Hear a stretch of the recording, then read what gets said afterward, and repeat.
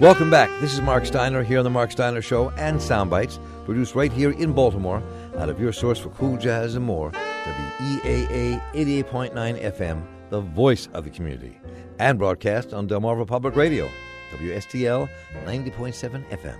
And that's Ruby, My Dear, by Thelonious Monk and John Coltrane. Thelonious Monk passed away on this day in 1972. Today we're listening to a panel I hosted last week at Red Emma's. Food Chains is a documentary on the human cost of our food supply system and the complicity of large buyers of produce to exploit the farm workers. It was co-sponsored by the Center for a Livable Future's Food and Faith Project. And here's a trailer from the film Food Chains. We know our economy is stronger when we reward an honest day's work with honest wages. Let's declare that in the wealthiest nation on earth, no one who works full-time should have to live in poverty.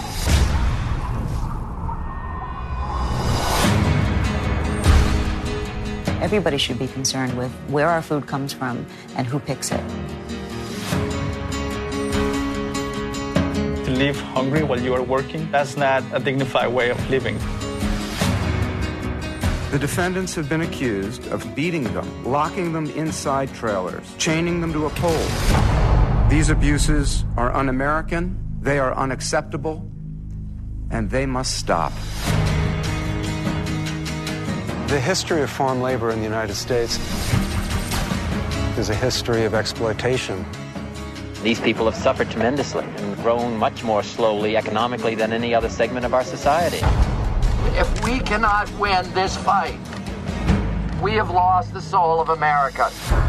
I think the entire supermarket business goes out of its way so that you're not reminded of where your food came from. If you want to make change, you need to look at the people at the very top. We became a little problem for the big corporations. Farm workers in Florida place the responsibility of fair wages and conditions for workers on the big buyers of tomatoes rather than the farmers. What we want is to establish change. I still believe agriculture is the backbone of America. You've got to pay attention to the labor force. Most people have no idea that they're connected to this system every time they buy fresh fruits and vegetables. If a handful of companies decided that they wanted to eliminate poverty among farm workers, it could happen very, very quickly. That was the trailer from the film Food Chains. Much of the film focused on the organizing of the Coalition of Immokalee Workers. The Coalition of Immokalee Workers are tomato pickers fighting to get raises equivalent to 1 cent per pound. They are targeting large buyers such as supermarkets and fast food companies, which buy the majority of tomatoes in this country. They've achieved their goal with a number of companies, signing contracts with previous targets like Walmart and Taco Bell. Now they're focused on a large grocery chain called Publix. The film Food Chains discusses this campaign. A few years ago, I spoke with one of the founders of the Coalition of Immokalee Workers, Lucas Benitez, who's featured in this film, about his organization. Here he is with translator Joe Parker. So we began back in the early 90s, and the community of Immokalee is a farm worker community made up mostly of Mexicans, Guatemalans, and Haitians. And so we began to organize principally because of a lack of respect and an imbalance of power that was inherent to the agriculture industry and had been there for many years. We were fighting against things like poor treatment, verbal and physical abuse, and sexual harassment that many women faced in the field. So it was all of these things that brought us to look for a solution, to look for a way to change the industry that had been this way for so many years. I think most of America is unaware of this, and what I understand is that you and the Coalition of Immokalee Workers, besides fighting for better working conditions and wages for the people who pick the food that Americans eat, is to enlighten and organize the consumer as well of the food to know what's going on. Exactly. The campaign for fair food that we began 10 years ago is really an effort to modernize the agriculture industry here in the state of Florida and throughout the entire East Coast. And we want to make it a more humane industry. And we want to distinguish our products, the tomatoes, that are grown under this program from any other tomato that comes from here in the United States or from other countries. We have a campaign that is focused on consumers and also focused a lot on young people who are an important part of the consumer base, for example, in the fast food industry. And many young people think about tomatoes coming from a place like Walmart or, coming on your hamburger at Burger King. But they don't ever really stop to think that behind this, there are human beings who are picking this food, that all of the tomatoes they're eating are picked by farm workers in the field. And we see that, so all of this we're doing together. We are consumers and workers fighting together for the same goal. And that goal is, first, to create a more just workplace for farm workers. And also, we realize that this is an opportunity for young people and people in general to really be a part of making history, to write a new history together. So, in the end, you want what to happen? You want the consumers to know. You want where the tomatoes come from, the cost of them, and also what happens to the workers. What is the end result of what you want to see as you take on these supermarkets?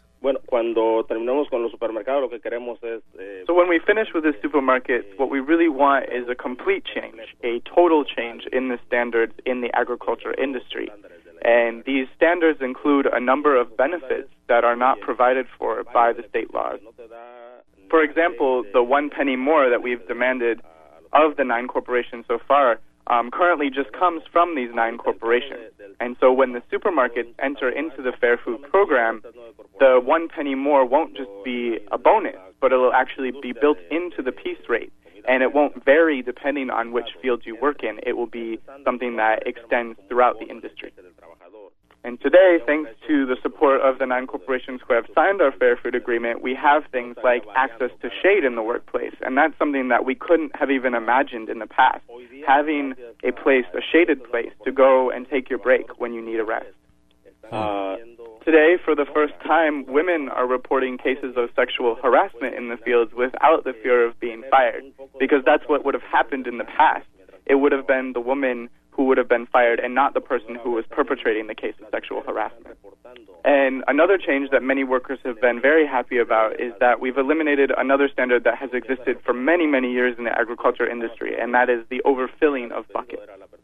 And so for every 10 buckets that you're overfilling, you're actually gifting a free bucket to the growing company. And so today the standard is that you fill your bucket to the rim, so that there is not a single tomato that is 100% sitting above the rim of the bucket. That was Lucas Benitez, one of the founders of the Coalition of Immokalee Workers, along with translator Joe Parker. Now let's listen to the panel on the film Food Chains I hosted last week at Red Emma's here in Baltimore. Let me introduce the folks who are up here. First, to my left is Sergio Espano's with us. He has been a guest on our show many times. He lived in Baltimore for the past 10 years and grew up in Los Angeles and Guatemala. And he's been supporting the mission of the Student Farm Worker Alliance from UMBC on for a long time, since 2008, and has worked along veterans and veterans' families all across this country to share their stories and experiences with the civilian community. And much of what he's done over the years is what he's learned from the Immokalee workers and learned from the struggles of how they did things and bringing them there. And that's been a big piece of the inspiration of his work when he did the healthcare campaign here in the state of Maryland as well, and has been working with groups like the Coalition of Immokalee Workers and the Student Farm Workers Alliance and Baltimore's United Workers. And next to him is Rachel Winograd, who joins us now from Philadelphia, where she coordinates the food justice program of CATA and the Farm Workers Support Committee. And she's got a background in sustainable agriculture and popular education style of organizing, and is trained as a work representative of the Food Justice Certification Program and leads pesticides education workshops for farm workers as well. And next to her is Ken Brown. Ken Brown is known as Analysis. And Analysis is one of our poets of life, and he's a spoken word artist, a lover of social justice. And he's emceed events for the Coalition of Immokalee Workers in Chicago and Tampa and Boston. He's an educator. He's a progressive minister. He graduated from the Howard Divinity School and has been deeply involved in anti-racist organizing and has a long radical history. And his poetry of analysis has been heard across America. He grew up in our town here in Baltimore. And Emily Dickinson once said, "If I feel physically as if the top of my head were taking off, I know that's poetry." And people say analysis cuts heads.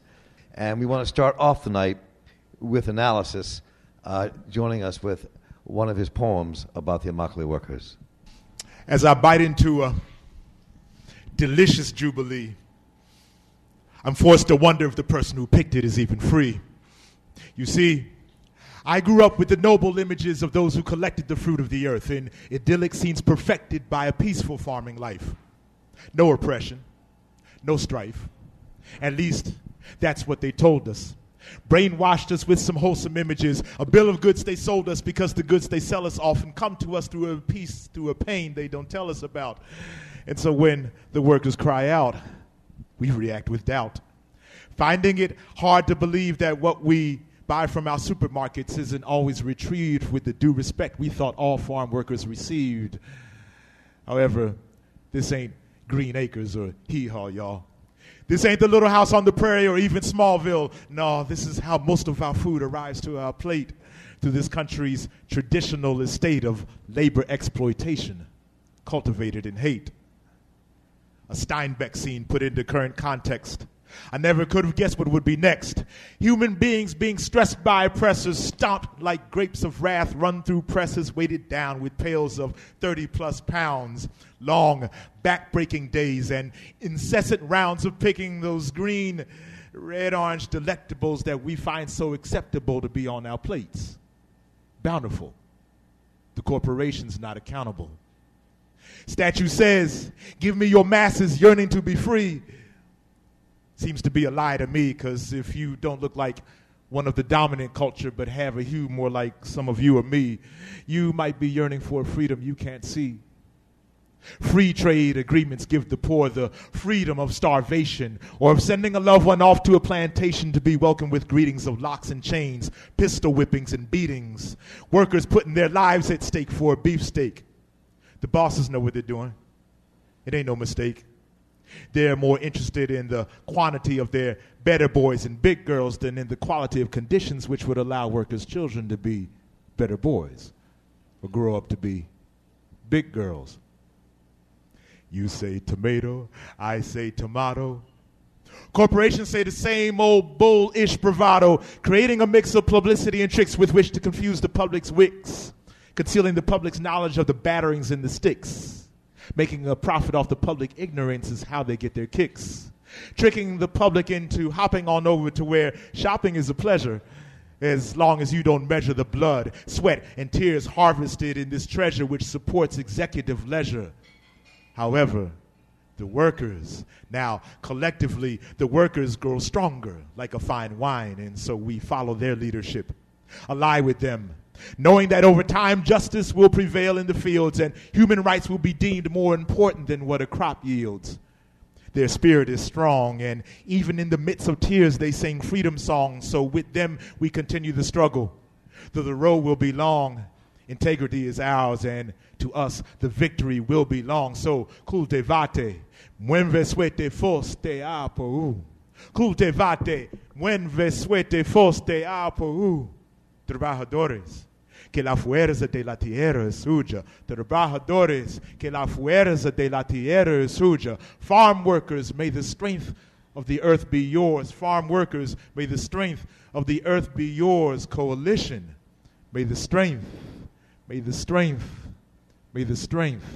the earth be yours. Poem for the Coalition of Immokalee Workers. All right. Thank you, analysis. Thank you. Thank you. You know, I always say that the worst thing in the world is to have guilt. Guilt doesn't help anything, but awareness can change a lot. And so watching the movie tonight, the first thing I thought about, being as old as I am, was remembering when that movie Harvest of Shame came out with Edward R. Murrow. And when Chavez walked in the United Farm Workers, and now here we are in 2015, and it's the Immokalee workers standing up in the same way. So and start with you, Sergio, because I know that I've known you for a while, and I know that you've been involved at UMBC in organizing students to make changes for food there and raise consciousness. And that, in some ways, is the biggest thing, because we sit here and we can eat this, grilled cheese sandwich, which I love here at Red Emma's, and it has those tomatoes in it, and I love those tomatoes inside the cheese. And I know where they come from and how the workers picked them.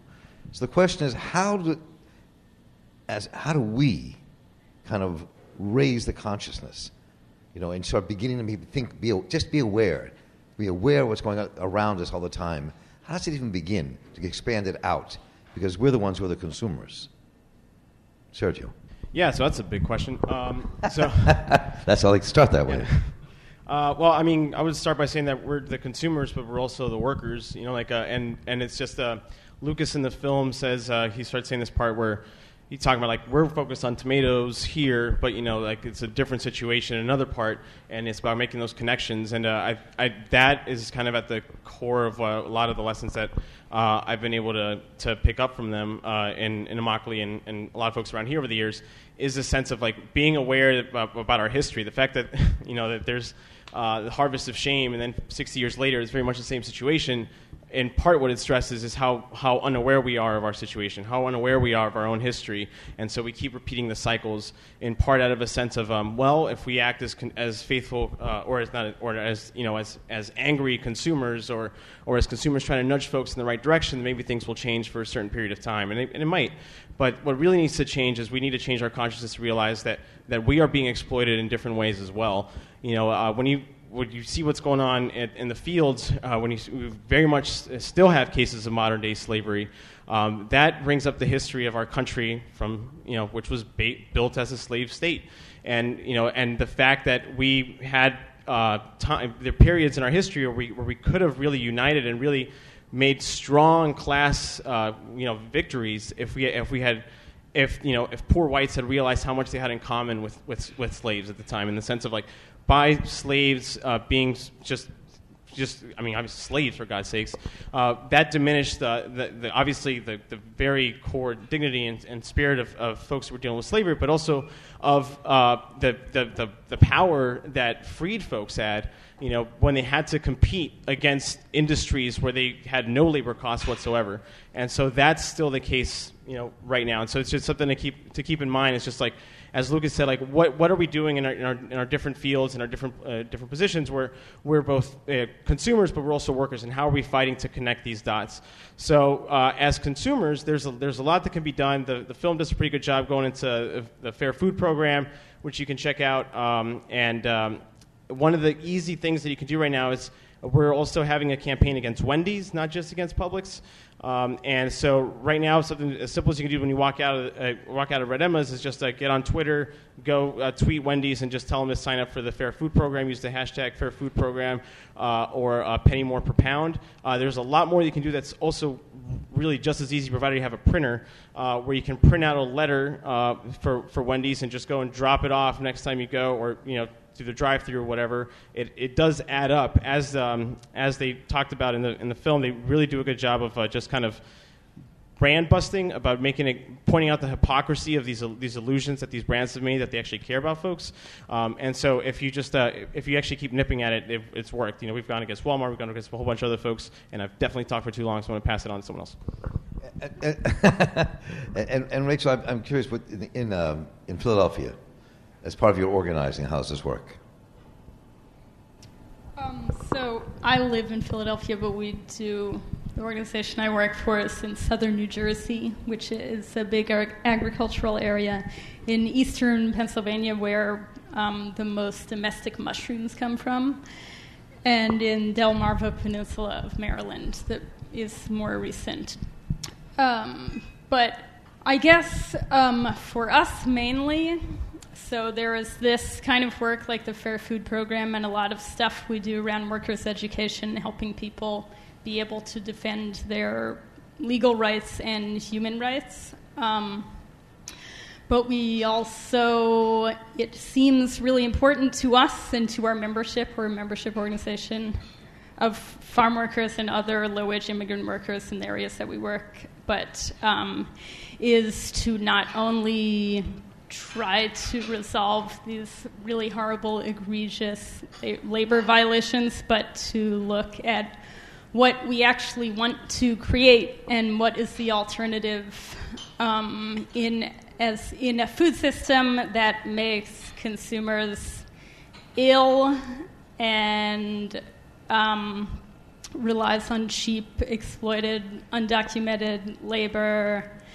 and also puts small farmers into bankruptcy. So what we've been doing is we're a part of something called Food Justice Certification, which is a labeling program, but to raise the bar and to look at what actually a fair system would look like, and it would be fair working conditions, and it would not be getting paid by the piece. It would be people making a living wage and not having to work with pesticides and chemicals also, so that first of all they can have a career in farm work, but also not have, obviously it's very hard work. You could see in the videos, or perhaps firsthand, but people come here and they work for a lot of their youth, but it's not something that is sustainable. And in the end, they may leave and go back to their countries, but they'll wind up with cancer from being exposed to pesticides for so many years, or other chronic diseases just from lack of preventative health care. So, I think this work is really important, and it's also important to look at where we want to be and what we actually want to create.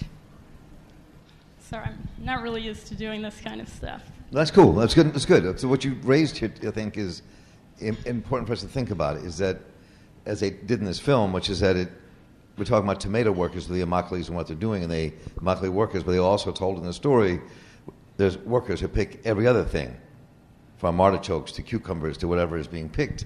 And this idea is interesting, the idea of labeling and the role that can play in kind of a political struggle in our worlds when we talk to Annapolis, when we talk to other places about what we would demand is on our foods and the battles around labeling across the country, GMO labeling in California and other places, and of course it's a huge pushback, but the whole idea, when you raise the issue of labeling, what that does to create a consciousness in the public about what's happening to the food we eat and what's happening to the workers that pick that food and their conditions. I mean, because, until you said that, I pride myself on knowing something about food with the show that we do. I never thought about mushrooms coming from here, or the people who pick those mushrooms, or the work they have to go through, and all the mushrooms we buy all the time. So, I didn't know that. Probably a lot of people here didn't know that. Other people listening to this program don't know that. That's the point analysis of raising the consciousness. So it takes all these things to do that. Go ahead. Well, yeah, and I think you're right on with that, Mark, because there's a pervasiveness to this system that until groups like the CIW and until films like this and a whole variety in the efforts, of what folk like Rachel and Sergio are doing and groups like theirs are doing, until that gets to the fore, this is a pervasive and evil system that we just don't know about. So when you talk about not even thinking in terms of mushroom pickers right in our backyard, or Eric Schlossler, who we saw in the film, did an excellent expose on the strawberry fields, which is grueling work. We don't think about that. We think about a strawberry. We think about getting some ice cream, and we enjoy it. And if we're halfway health conscious, we'll look for an organic strawberry and what have you. But we still don't think about the labor issues involved in what is a very grueling situation out in the strawberry fields. And we can go on down the line really with all the crops. So the key point in terms of a movie like this is that it is very thorough. I thought it was very thoroughly done in terms of presenting the overall issue. It makes it very plain and simple. It takes a very complex and complicated situation and presents it in a straightforward way, so that now after seeing this film, none of us have the excuse of, well, we just didn't know. That excuse is gone now. And so I think it's important that we push that out from a faith body perspective. it's crucial that this type of communication gets into the hands of faith bodies. The connection of faith groups and the CIW, first of all, the workers themselves are people of faith. So let's always start from the ground up in the workers themselves, and it is part of their whole belief and lifestyle that they decided no more. We're going to organize. You saw in the film that they started meeting in the back of a church where many justice movements start, down in the basement of the church somewhere.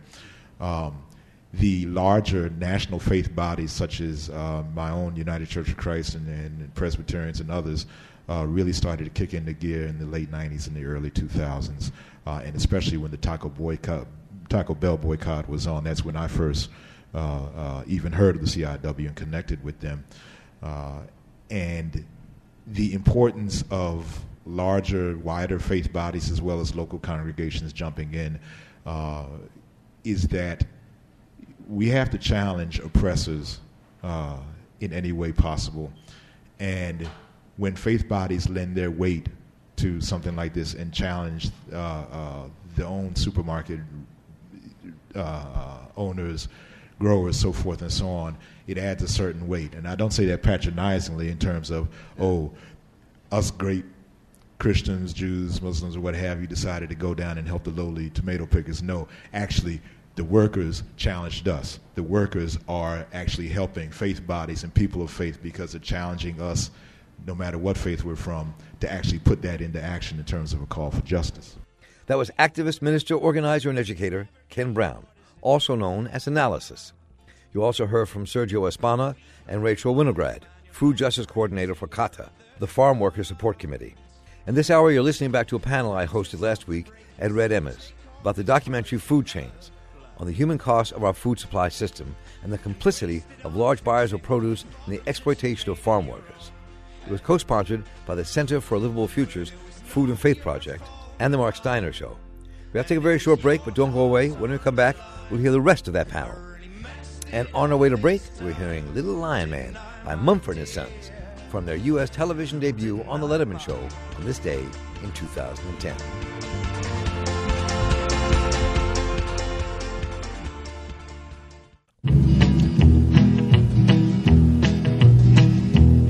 Down the street the dogs are barking and the day is getting dark. Welcome back. This is Mark Steiner, and you're listening to Soundbites produced here in Baltimore out of your source for cool jazz and more, WEAA 88.9 FM, the voice of the community, and broadcast on Delmarva Public Radio, WSDL 90.7 FM. And that's One Too Many Mornings, performed by Johnny Cash and Bob Dylan, recorded on this day in 1969. Today we're listening to a panel that I hosted at Red Emma's last week about a documentary, Food Chains, on the human costs of our food supply system and the complicity of large buyers of produce in the exploitation of farm workers. It was co-sponsored by the Baltimore Food and Faith Project at the Johns Hopkins Center for a Livable Future. Our guests were poet, activist, minister, organizer, and educator Ken Brown, also known as Analysis, food justice, healthcare, and labor activist Sergio Espana, and Rachel Winograd, food justice coordinator for CATA, the Farm Workers Support Committee. Well, we're all here tonight. This is part of the thing that Mark Steiner Show and our production we do every week called Soundbites about farming and the future of food in coalition with the Food and Faith Project that comes out of Center for Livable Future, which is talking to communities of faith about this. And whether you're the believer or not, it's not the question. The question is that most people do attach themselves to some place, some church, mosque, temple, whatever people go. And it's just the idea of how to reach that world with this conversation. Because you said strawberries. I mean, I love strawberries. And I go to my place to buy inexpensive strawberries, maybe to Wegmans, and I go pick up the organic strawberries. And I just thought about what you were saying, because those organic strawberries, just like the pesticide strawberries, are being picked by the same workers, being paid the same low wages, right? So organic or no organic, it's still that same way. But moving that into the faith community and having congregations understand that begins to raise the consciousness. So when movements do hit, people get it, and then things can change.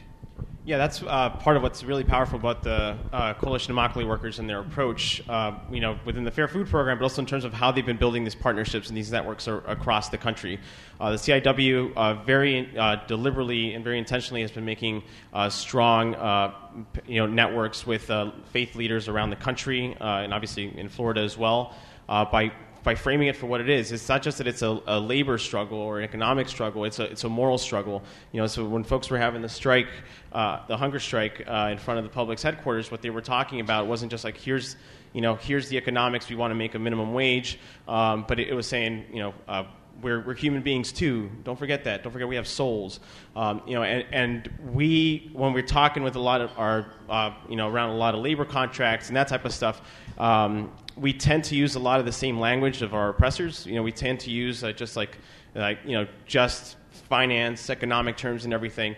And there's what faith allows us is it's a space that still exists in this country, in this society, where we can talk about each other as moral beings and as people who could be morally injured, as people who could be diminished, who could be robbed of their humanity. And that's something that can't be taken away no matter how you talk about it. And going back to the labor question earlier, part of what the CIW is doing with the Fair Food Program is they have a code of conduct that folks have to do at the different farms that are participating in it, that part of what it involves is workers' rights training. So every season they have about 10,000 farm workers that are trained every year in their fundamental labor rights, and their fundamental rights to against sexual harassment, to breaks, etc. And what's happened that's really powerful is they're migrant farm workers. So folks who are working the fields in Immokalee for a season work their way up north and are sharing a lot of those lessons. So there's tens of thousands of people, and more every year, that are getting that consciousness raised, that they're spreading around the country as well, which is pretty powerful. Anybody else want to pick? Go ahead, Rachel. Yeah, just to say also that there are a lot of other farm worker organizations that do farm worker rights, and so it's not a Florida-focused thing. No, I don't know if people know Migrant Justice up in Vermont, a pretty new organization, and they're doing really powerful things, specifically around dairy farms now, so look out for that. What's happening on dairy farms?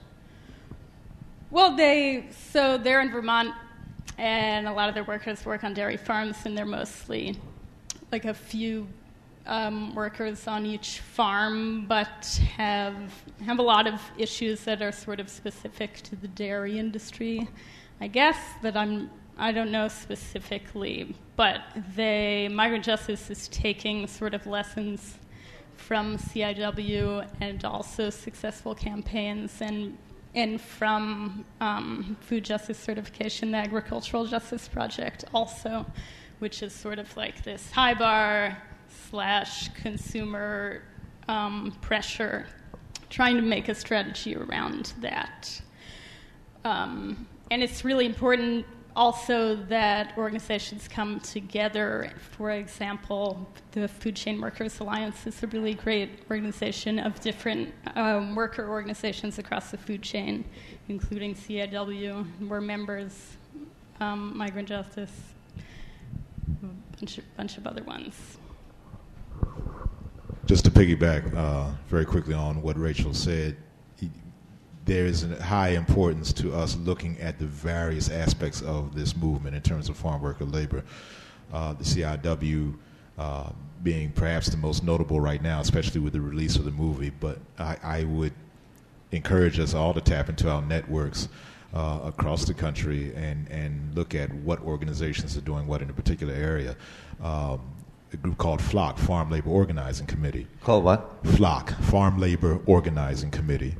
Down in North Carolina a few years ago was able to bring R.J. Reynolds to the table in terms of what was going on in the tobacco fields. And then again, this goes back into the importance of people of faith and faith bodies getting into it, because if I'm recalling the details correctly, the head of some of the big tobacco leaders were of Methodist faith, and when the United Methodist Church got into gear, that brought some extra pressure in terms of them coming to the table. The other quick point, as far as how varied the situation is. The movie did a very good job of looking at the history of farm labor and its relationship to immigration.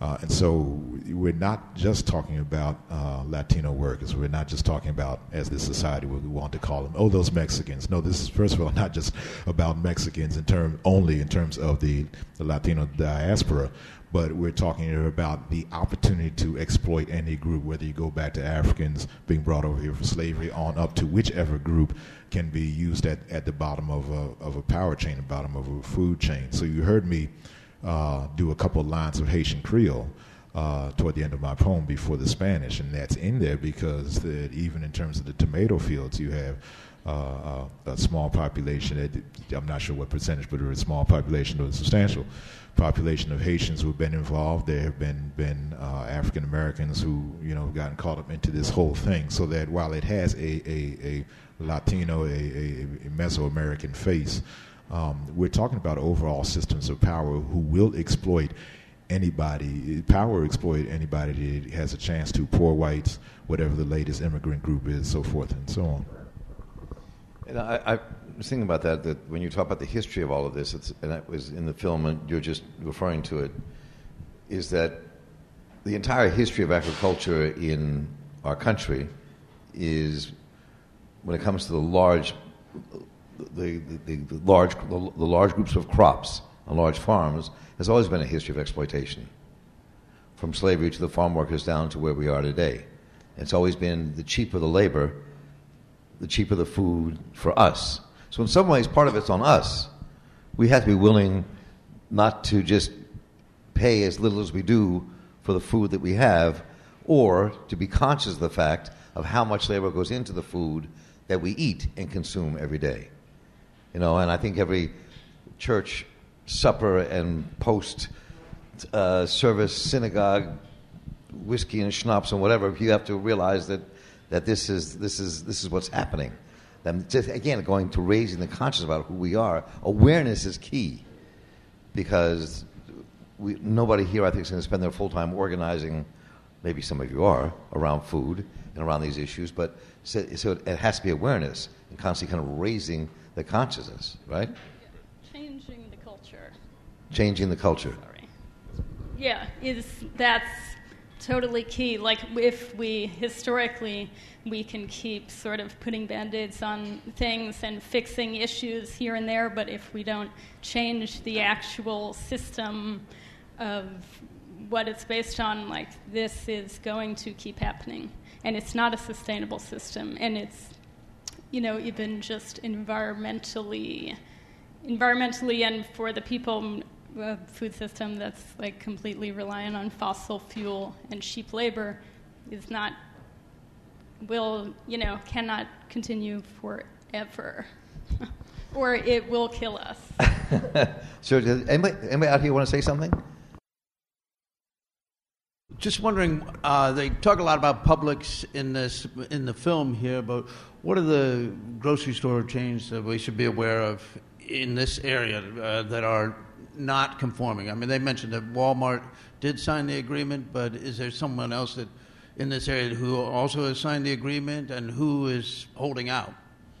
Yeah, so the biggest grocery chains right now would be Kroger, folks, Safeway, which we definitely have around here, and Safeway's got a long history, not just in terms of their supply line, but also in terms of workers' rights within there as well. So, again, if you go to the Fair Food Program's website, or just Google Fair Food Program, you'll see the different supermarket chains, the different restaurants, and that we're going against, and there's very, very clear ways in which folks can take action that you can do pretty much any time you go to the grocery store. Like, it's kind of what I've been doing for a while. Like, just like show up there with a letter and just talk to a different manager. That's what we did with Trader Joe's, and it works. You'd be surprised at how much power consumers really do have. What would you ask them?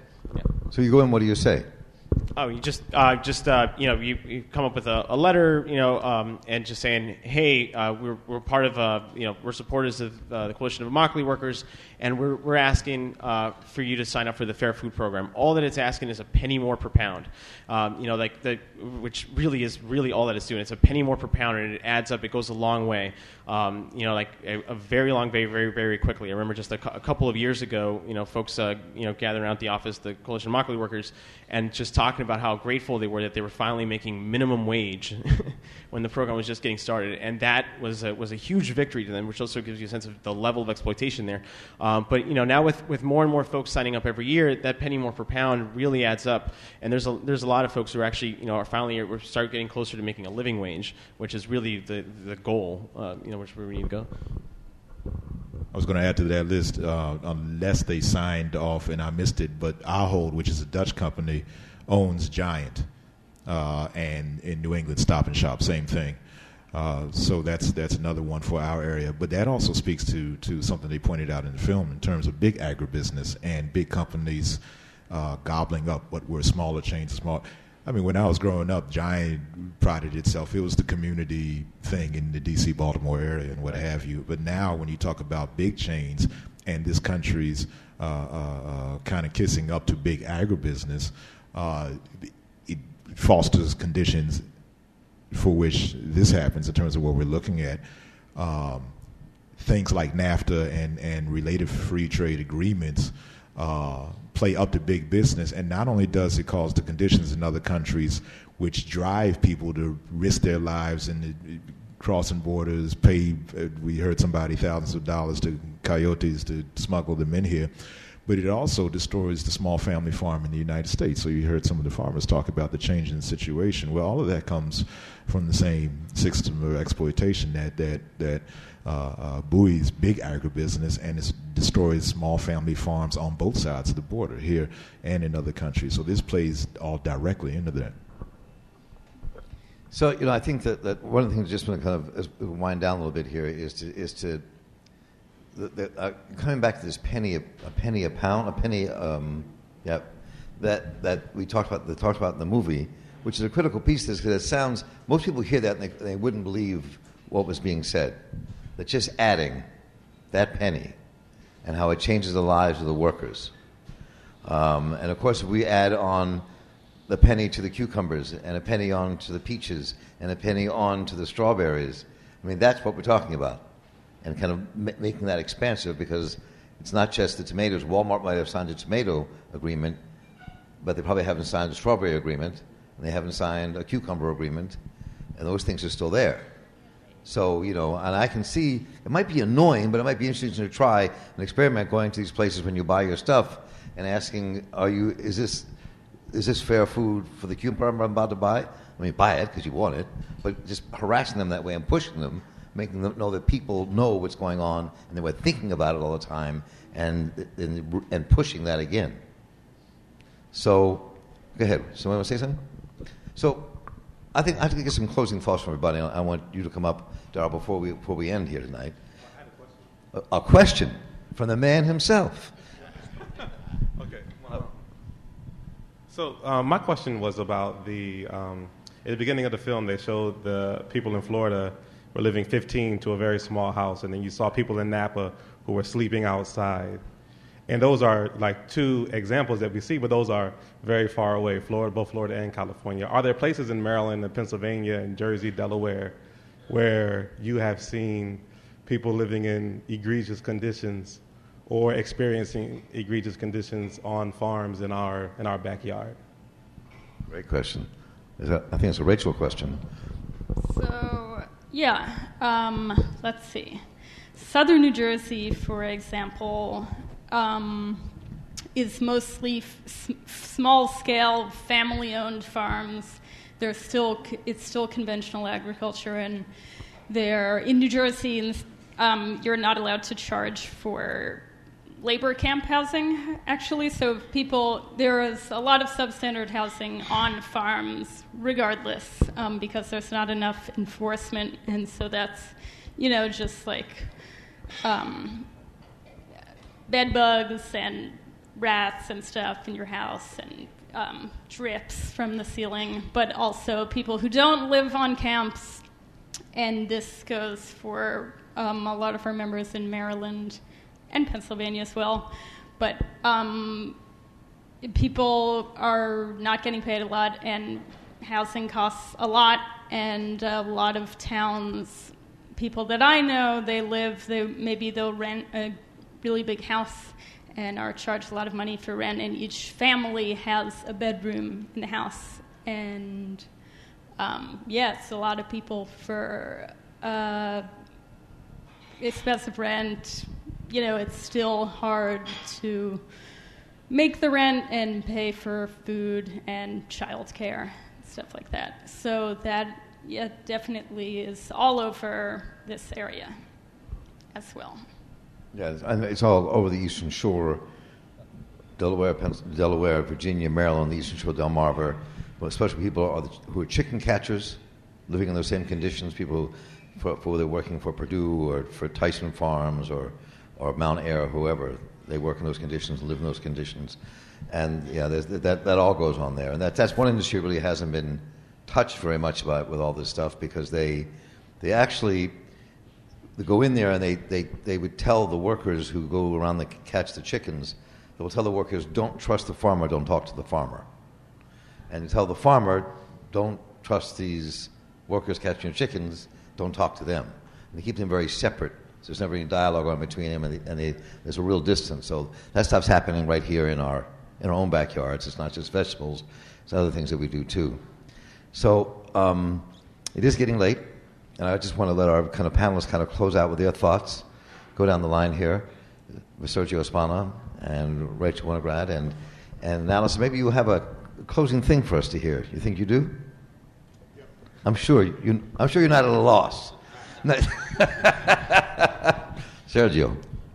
So I'll be brief. Again, if anyone wants to get more involved with the work of the Student Farm Worker Alliance, the CIW, or the Fair Food Program, please reach me afterwards, or you can send an email to sergio@sfalliance.org. And just the last couple things to emphasize would be, one is just something that Gerardo said in the film about the need. He was talking to workers at the office, and he's saying, we're the new Department of Labor now. We got to go out there and do the work, and because fundamentally no one cares about us to the same level that we do, and I think that's very much at the core of how the folks in Immokalee view leadership development and the importance of it, and just something to keep in mind in terms of the work in terms of what we can do as consumers, but also in terms of what we can do in terms of workers and our own rights. It's just to see ourselves as the way things are going right now, when there's 14 regulators in the entire state of Florida, and very similar numbers, I imagine, around the whole country. It's not going to be an issue of what governmental body is going to take care of it. We have to start taking control of our own agency. And then the last thing is just, again, it's very disturbing that we live in a society where food is is treated so poorly. It's seen as not having value, as if it's not the only thing that keeps us alive. And it's very important that we start reclaiming that and really start getting a sense of what just the value of folks doing service work, the value of folks providing the food, from throughout the chain, and how really just how disturbing it is that we take it for granted that so many, literally millions of people in this country are going to be paid less than what they can to subsist on. It's something that's not just shameful, but it also points out just how there's no need for it. So just something to keep in mind and to really talk about with folks. I just want to say we strongly believe that the best protection for workers is to be organized, and to be organized into unions. And I would say, encourage you to support labor organizing in whatever form, in whatever way you see it happening. And also that, we're looking for partnerships specifically in Maryland now, to get this food justice campaign, food justice certification going in sort of around this area for students, universities, sort of procurement policies for all kinds of groups, co-ops. We have some certified co-op stores, and farms, sustainable farms and stuff. So, help us create this alternative system that is actually fair and it, can change what we're doing into something regenerative and sustainable. Both Sergio and Rachel have talked about the importance of getting this information and getting action widely distributed and networking. And I would challenge all of us from whatever faith or spiritual practice standpoint that we are coming from across the spectrum to go back into our own various theological traditions and heritages, go back into our various scriptures, because justice for laborers will show up in all of that, I think, pretty consistently. And there are many scriptures and verses that we could tap into to show that, but it is incumbent upon us to make sure that the folk in our particular traditions and networking and aligning across traditions understand what's going on here, raise the awareness, because it is not just something that, it'd be nice if we got into. If we take our various traditions seriously, we are called to get into it. There really is no choice if we take that part of our holistic lives seriously. A short piece to end with, you saw in the film, again, the importance of how immigration and immigrant history in this country plays into this whole situation. Many of you are familiar with acrostic poetry, where you may, for example, go down the alphabet with particular lines. So you may hear that in this piece. This is called Immigration Acrostic. Asinine interjections of anti-immigrant hate create bathos to any expectation of intelligent thought coming from those who, in their own insecurities, denigrate those who cross oceans and cross burning deserts, having been excluded from all that mutual wealth free trade agreements egregiously guaranteed. Greed runs rampant as big bosses make profits, while hypocritical descendants of immigrants clamor about an imagined invasion, their ignorance exceedingly ugly. Jokes are played on folks from around the world who anticipated kind and warm welcome to this land of the free. Labor under rewarded is the order of the day, manipulating rules of capital who capitalize off the need of poor folk and refugees to replenish their children's bellies or remit something home to stave off starvation. Prejudice is prescribed through parapets and prohibitive policies. Queries as to how we might best welcome our new neighbors are deflected by restrictionists who reroute public thought with lies of how immigration supposedly steals from our surplus or sacks our social order. Those tainted by tout English only is the only acceptable form of communication and undervalue ethnic studies, which would enhance a healthy society. My people, void from your souls all such vitriol against those who arrive.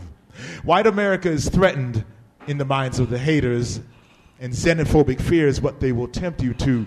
You, however, must remain wise to such lies and permit zero tolerance for hate against the newcomer in this place. Immigration Acrostic. Thank you. The Mark Steiner Show and Soundbites are a production of the Center for Emerging Media, made possible in part by a grant from the Town Creek Foundation. Our producers are Mark Gunnery and Stephanie Mavronis. Our engineer at WEAA is Andre Melton. Our engineer at Public Radio Delmarva is Christopher Rank. To hear this show again, podcast any of our past shows, and find out information from the interviews we are doing on this program, please visit us on the web at steinershow.org.